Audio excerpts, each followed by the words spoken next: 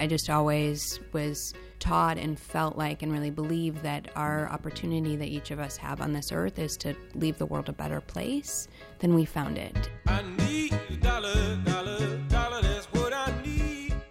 For me, it's really about alleviating pain and suffering and really helping people have the opportunities that I've been lucky to have to really explore their own potential. If I share with you my story, would you share your dollar with me? That's Director of DC's Department of Human Services, Laura Zeilinger. And this is Sounds from the Street. I'm your host, Adam Campy. Typically in this show, we meet men and women suffering from homelessness.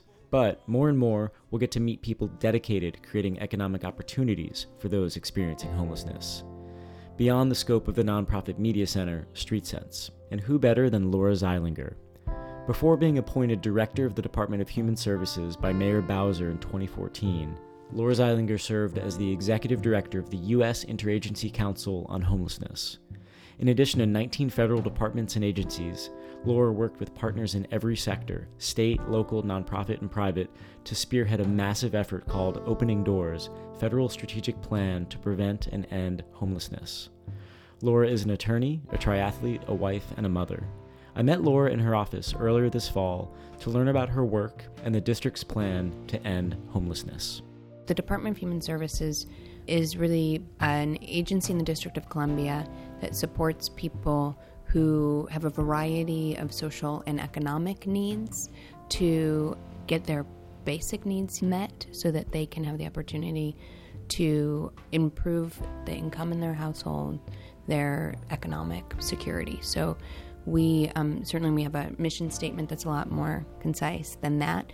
But what I said to our team when I started and the way I really think about our work is that we're on a social justice mission here at the Department of Human Services. We know there's a lot of disparity in the District of Columbia, and that shows up geographically, it shows up demographically, and that in a city that is thriving and growing the way that ours is, there are people who are longtime residents who have been left out of that growth. So the opportunity that we have here at the department is to help people have access to the supports that they need so that they have the opportunity to access the opportunity and growth that is in our community. So our mission is really around doing that, around helping people with cash assistance, with supplemental nutrition assistance or food stamps, and making sure they have medical care, that they have a safe, stable place that is home. And one of my core beliefs is that if you don't have those basic needs met, your ability to somehow get a job is completely unrealistic. So we need to help people get their basic needs met and get access to things they will need to be able to pursue their dreams.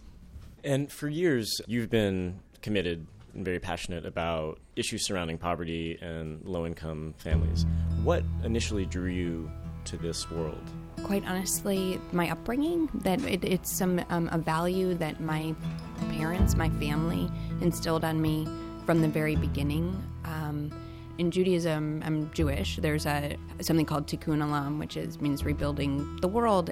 And for me, that's really about people and the amount of pain and suffering that there is out there in the world that is really unnecessary. So that's always been what drives me. I think we all have passion. For some people, it's their art. For some people, it's innovation and business. And for me, it's really about that. It's about alleviating pain and suffering and really helping people. And so that's what drives me. And it's been, I've done a lot of different things in the career I've had so far, but I think that's been the common thread for me.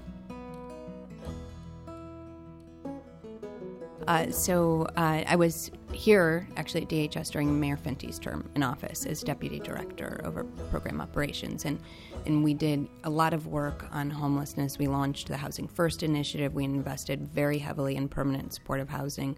We helped thousands of individuals and families exit homelessness directly into housing with the Housing First approach, and we were seeing some really exciting results that got some national recognition.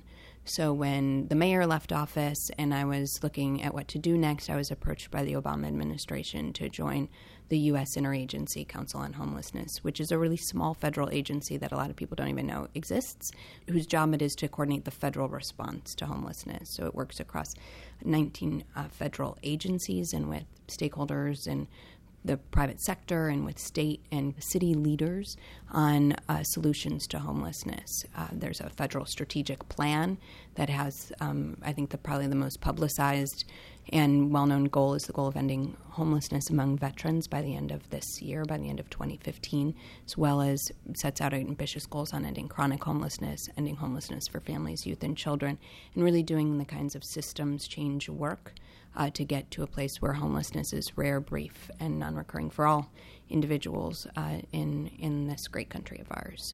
I didn't come in as executive director. I came in over the national initiatives team, really at that bridge between the national work that was happening at the federal policy level and states and communities. So I had the opportunity to travel the country, to hear about what states and communities were doing, to try to understand how we could, the federal level, use the resources and programs better and take away the barriers that states and communities had to using the resources effectively on solutions to homelessness and sharing best practices.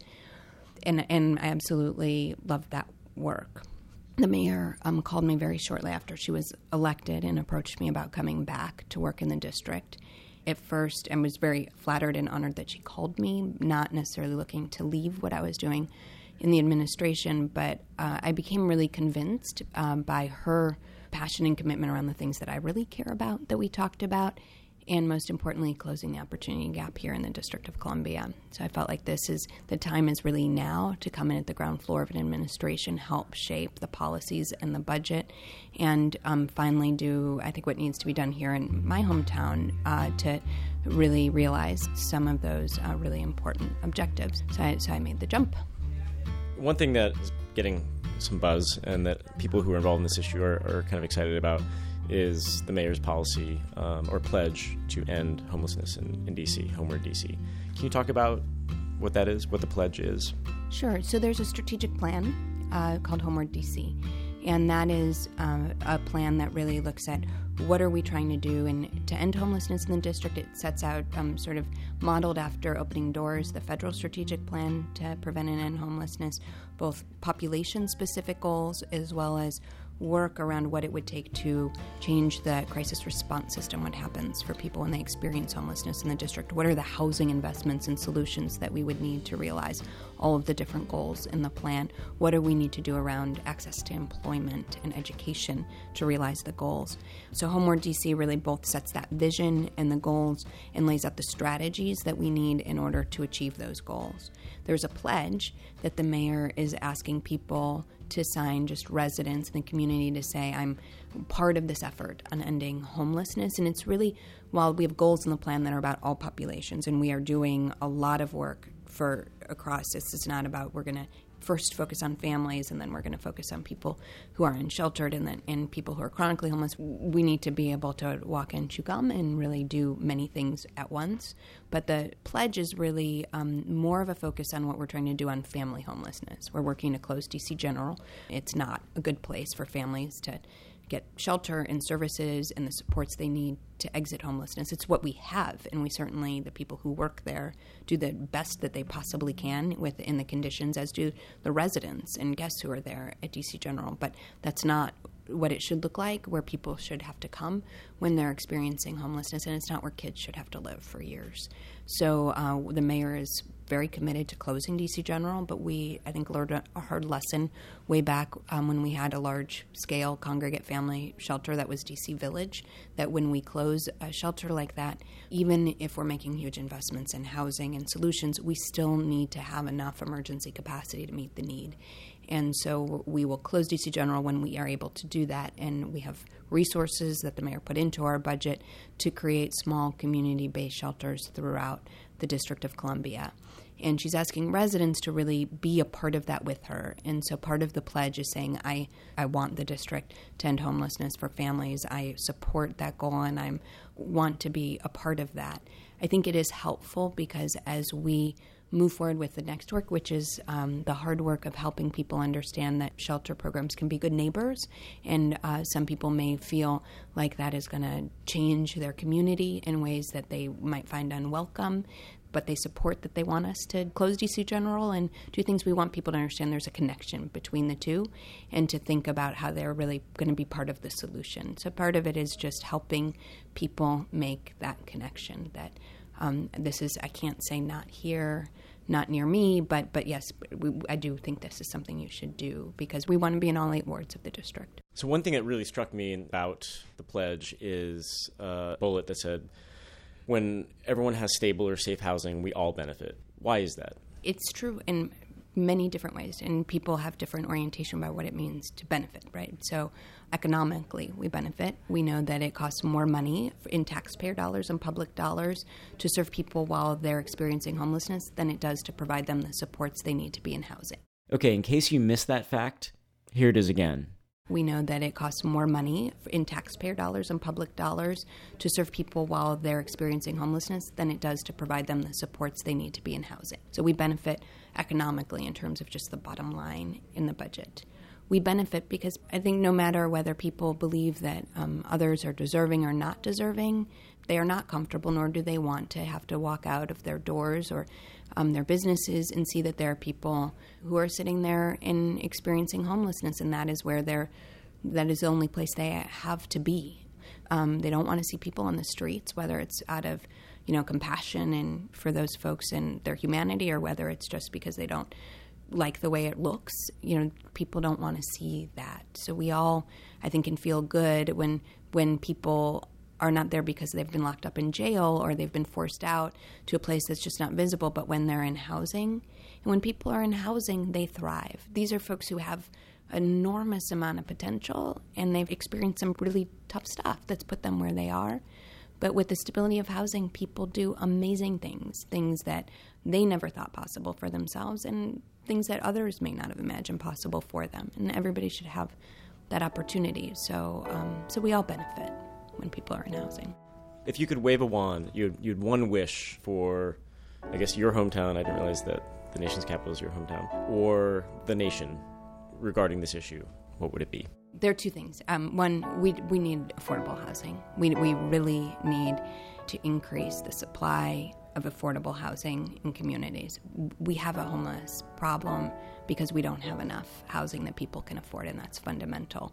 So the most important thing that we can do to get ahead of this problem, tactically, when you break it down, is the affordable housing piece of that. So that's one. I think the other, which is more, I think, theoretical or philosophical, is I really just want people to remember all of the time, but for the grace of God go I, that frustrating as it is, the behaviors that can be associated with people when they are experiencing homelessness don't make those folks bad people, but it tends to, the frustration about that doesn't bring out the best in neighbors and people. And I just would like everybody to remember the humanity of folks who are in that really difficult situation that they're in when they experience homelessness, and be part of the solution.